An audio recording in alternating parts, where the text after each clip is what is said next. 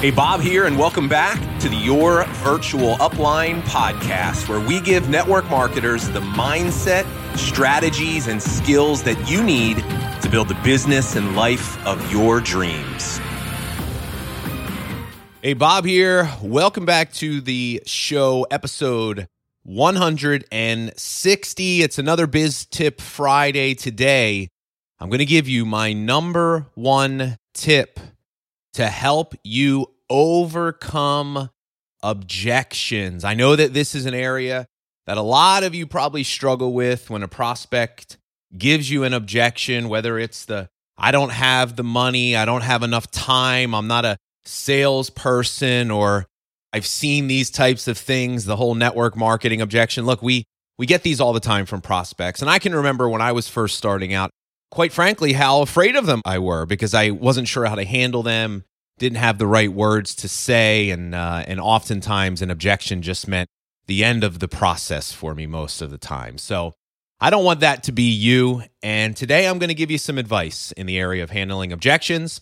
This episode has actually been inspired by the topic that we're teaching this month inside of my leadership certification program, the Legacy Leadership Academy. Our July training mission, is titled Handling Objections and Closing with Confidence.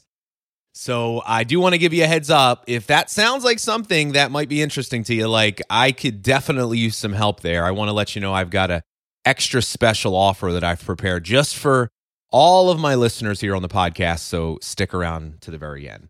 But let's talk a little bit about objections. Before I give you my number one tip, here's the thing I want you to understand. If you find yourself getting objections a lot, see, when I first started in my network marketing business, I used to get objections. I swear every single prospect would give me either I don't have the time, probably the two I got most commonly, where I don't have the time and I'm not a salesperson. I did get the money objection, but I really noticed that it was the time and the salesperson that I got a lot, and I never really understood why. Here's what I've learned during my career as a consultant, but certainly now having trained literally tens of thousands of network marketers that struggle in the area of objections and closing. Here's what I found. The number one cause of objections, there's not even a close second in my mind, is when you make yourself the expert when presenting your products and business to a prospect. So what I mean by that, quite simply, you just talk too much. See, if you talk too much, if you use sales strategies where you're doing all the explaining and answering questions, that is naturally going to cause objections. And I didn't get that at the time, but looking back, it was really clear to me. I have a background, traditional corporate sales. I was in medical sales for 10 years. So when I joined network marketing, the first thing that I naturally did was what I did in my medical sales job. I just sold. I explained, right? I had to detail my physicians. I had to know all the information. I had to sound credible and intelligent. And that was the approach I brought into my network marketing business, not understanding the importance of simplicity. So as I was making myself the expert, sharing my products and business, my prospects were listening to me and looking at what I was doing, and they were thinking, man, I can't do what you do. So that's why I used to get objections a lot. Look, if you get the money objection a lot, I bet money's not the real reason most of the time. It's probably because that person doesn't see themselves being able to do what you're doing. So I want to just invite you to consider, is one of the reasons why you get objections so much because you're talking too much and you're making yourself the expert. You have to learn how to start using third-party tools, keeping it simple, and start saying less. That was something I had to drill into my head over and over again. Bob, say less. Stop talking. So that's the first thing I want to say. Just understand where objections come from. But having said that, you can do everything right. You're still going to get objections from prospects. It's human nature for people to give you objections. So a lot of times a prospect will just react and feel like they need to have an objection, right? People don't want to be sold. They want to feel like they're kind of putting up a little bit of a fight there. So what I want you to do is I want you to stop looking at objections like it's a bad thing. I used to get so discouraged when I got an objection. I would fall flat. I'd feel deflated. Objections are not a bad thing. Look, here's what your belief needs to be. Objections are actually good. Like, it's not a flat out no. If a prospect's giving you an objection, here's really what they mean. It says that at some level there is interest. but there's also concern. So if you can start looking at objections not as a bad thing, but actually as an opportunity for you to dive deeper with that prospect and maybe help them overcome some of their hangups and preconceived notions that they have about what you do, it's an opportunity to educate people. So I want you to fundamentally shift the way you look at objections. And that's important to understand because it goes hand in hand with the number one tip that I'm going to give you. And here it is right now. The biggest mistake that I see people making when it comes to objections, and I made this mistake for years, and why most network marketers are horrible, is they get too emotionally involved. And the minute someone gives them an objection, they immediately become defensive. Think about it. Here's where I see this happen the most. When somebody gives you an objection about network marketing, like the business model, the old pyramid objection, or I've seen those things before, or the people at the top make all the money, right? That was an objection that when I think back to my early days, I used to make this mistake all the time. Somebody would give it to me, and I would immediately jump down their throat and try to make them understand why they're wrong. We want to automatically try to defend what we do. Or if somebody gives you the time objection, and in your mind, you know that that's BS, right? But what we have a tendency to do is our emotions get into the process. And when we get an objection, here's what we do. We react. And if you are reacting, meaning that when a prospect gives it to you, you immediately try to jump down their throat and make them wrong and explain to them why what they think isn't true, you will never be successful handling objections. Here's the key. This is the key thing that I want you to understand. This is one of the most important things that we're teaching our students this month. We're walking them through a series of exercises to help them do this, but here's the key. You have to learn how to remove your emotions from the process, not get defensive and react. Here's the key. You must learn how to intentionally respond. Stop reacting and start responding. Now, let me explain to you the difference here.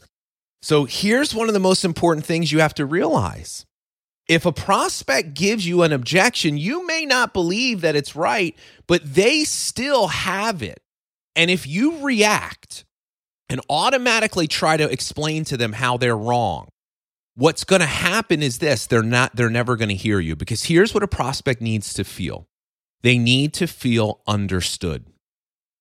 So when we talk about responding, even if in the back of your mind, you're like, this is BS, I know this isn't true. The prospect still needs to feel heard. So instead of when they give you that, I've seen these things before, they didn't work, or, I don't have the time, and you know that that's not necessarily true.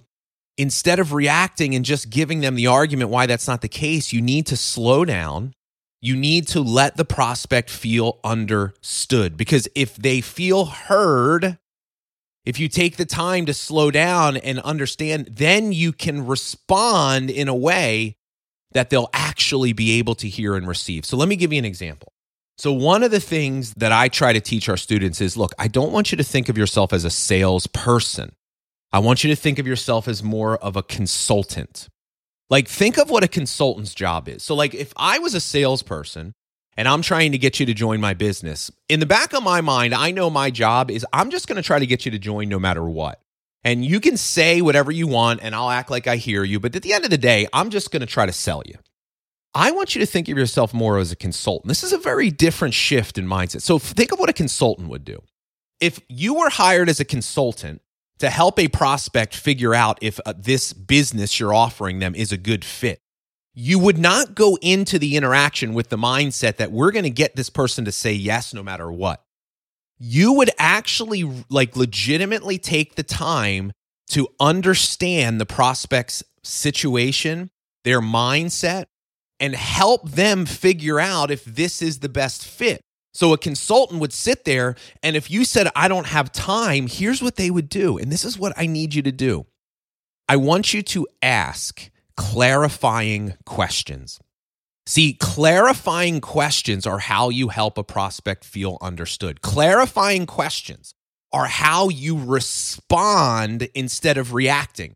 So don't just react with your canned response, right? Like, here's what I used to do, man. People would give me the pyramid objection, and I would be so ready. Like, I'd be like, well, let me tell you why this isn't a pyramid. I'd be like, do you work at a company?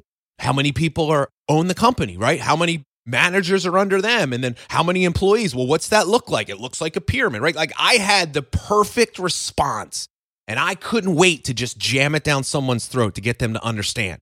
Where they'd say, you don't have the time. I go, what do you mean you don't have the time? How long you been working your job? You still don't have the time, or I don't have the money. How long you been working your job? You still don't have, right? Like, I used to be so combative handling objections. I used to get like flustered when people gave them to me, and no wonder nobody ever joined when they gave me an objection.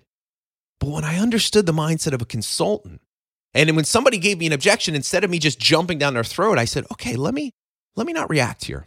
Let me take the time to really understand why this person has this objection. Let me make sure they feel heard. And here's the way I used to do it. Simple clarifying question. No matter what the objection was, here's what I would say. Hey, I totally get it. Tell me more about that. So somebody says, well, I don't have the time. And I say, I totally get that. Tell me more about that, right? I just asked them a simple clarifying question, and I want them talking more about the objection that they just gave me. Or, hey, I heard that these things don't work. And I say, oh, I'm sorry you feel that way. Could you tell me a little bit more about that? A clarifying question, putting it right back on the prospect, getting them talking more and really digging into their objection. It makes them feel understood. It makes them feel heard. But here's the interesting thing. It's funny how so many times when you just take the time to, instead of react and respond, you ask a simple clarifying question and you allow them to talk. It's funny how many times prospects will literally either just talk them right out of their objection, their own objection. They'll just completely talk their way right out of it, or you'll get some insight into what the actual real objection is. So like the money objection is a good example. When I used to learn how to this strategy of responding instead of reacting and acting more like a consultant, and somebody would say, I don't have the money. And I'd say, oh, I'm sorry to hear that. Could you tell me more about that? It would be funny how many times people would just flat out say, well, it's not that I don't have the money. It's just this. And then it was so interesting. So I was like, okay, so now we're done with that objection. Let's handle this one. They said, I'm just not sure if I have the time to do it. I'd be like, oh, I'm sorry you feel that way. Could you tell me more about that? And they would start talking about, and then here's what would happen sometimes. When you get to the real objection, they start talking about how they don't have time. And it's like you're really digging into that pain in their life, and all they're giving you is ammunition and leverage and information, their hot button for you to be able to go back and say, hey, well, how'd you like to have some more time? Right? So clarifying questions are so powerful. Because if you can get that prospect talking more about that objection, right, it helps you really understand what's going on inside of their mind. And this, at the end of the day, this is what consultants do. This is the difference between a consultant and a salesperson. And I will tell you, every single network marketer that I've ever met that is extraordinary when it comes to closing and handling objections, none of them think of themselves as salespeople. They all think of themselves more as consultants. But that's what your challenge. I want you to notice the next time you get an objection for your prospect, I want you to notice your tendency to become defensive, to allow your emotions to get involved, to want to react and make the prospect wrong. You will never be good at handling objections, making the prospect wrong. So make that simple shift, respond instead of react. Think of yourself as a consultant. Be really good at asking simple clarifying questions. And I'm telling you, you'll notice how much more often you actually can get a prospect past an objection. So that's my advice for you today. But hey, listen, I know a lot of you struggle when it comes to closing.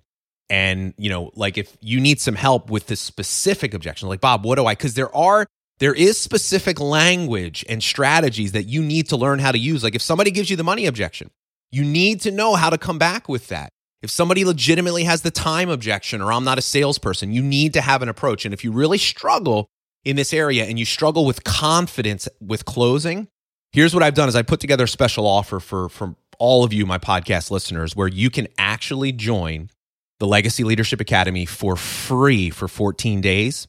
Now, you'll get when you join, at the time of this publishing, we've already released the July mission. So when you join, you will literally get immediate access to that entire 4-part training where I go through every objection in detail and I walk you through the mindset of closing, and we teach you closing the Legacy Leader way, which I promise you is totally different than anything you've ever learned before.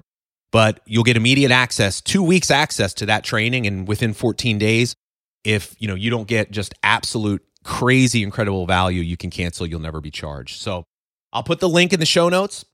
All you have to do is go to legacyleadershipacademy.com/special offer. That's legacyleadershipacademy.com/special offer.